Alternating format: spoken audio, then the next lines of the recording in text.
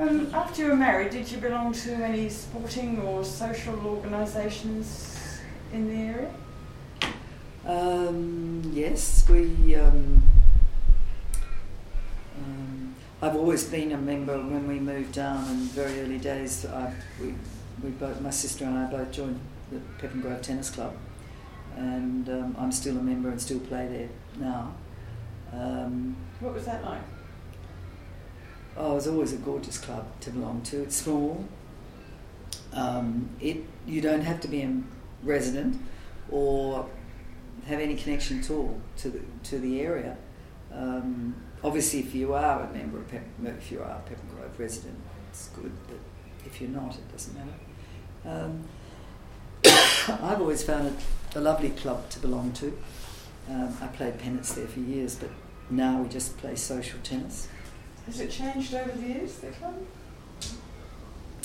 We've got a few more courts, which my father was on council at the time when that was decided that we could encroach a little bit onto the Manners Hill Park area and develop a couple more courts. The old building is still as lovely as it ever was, and hopefully, fingers crossed, it'll remain that way. I think luckily people are more interested in heritage today, so it will stay as a monument to the old times. Pretty old. The club's getting on a few years now.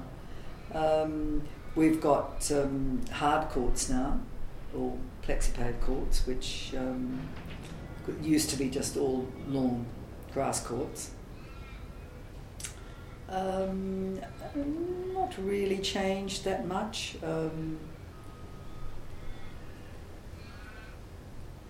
Well, I don't remember when I was young. I don't remember there being a tennis coach or anything there. It was actually one of the courts where if visiting players came from overseas, and I can remember going down and watching Pancho Gonzalez, who I don't know whether that rings any bells, but Pancho Gonzalez and Herb Flam and various other players practicing there before playing.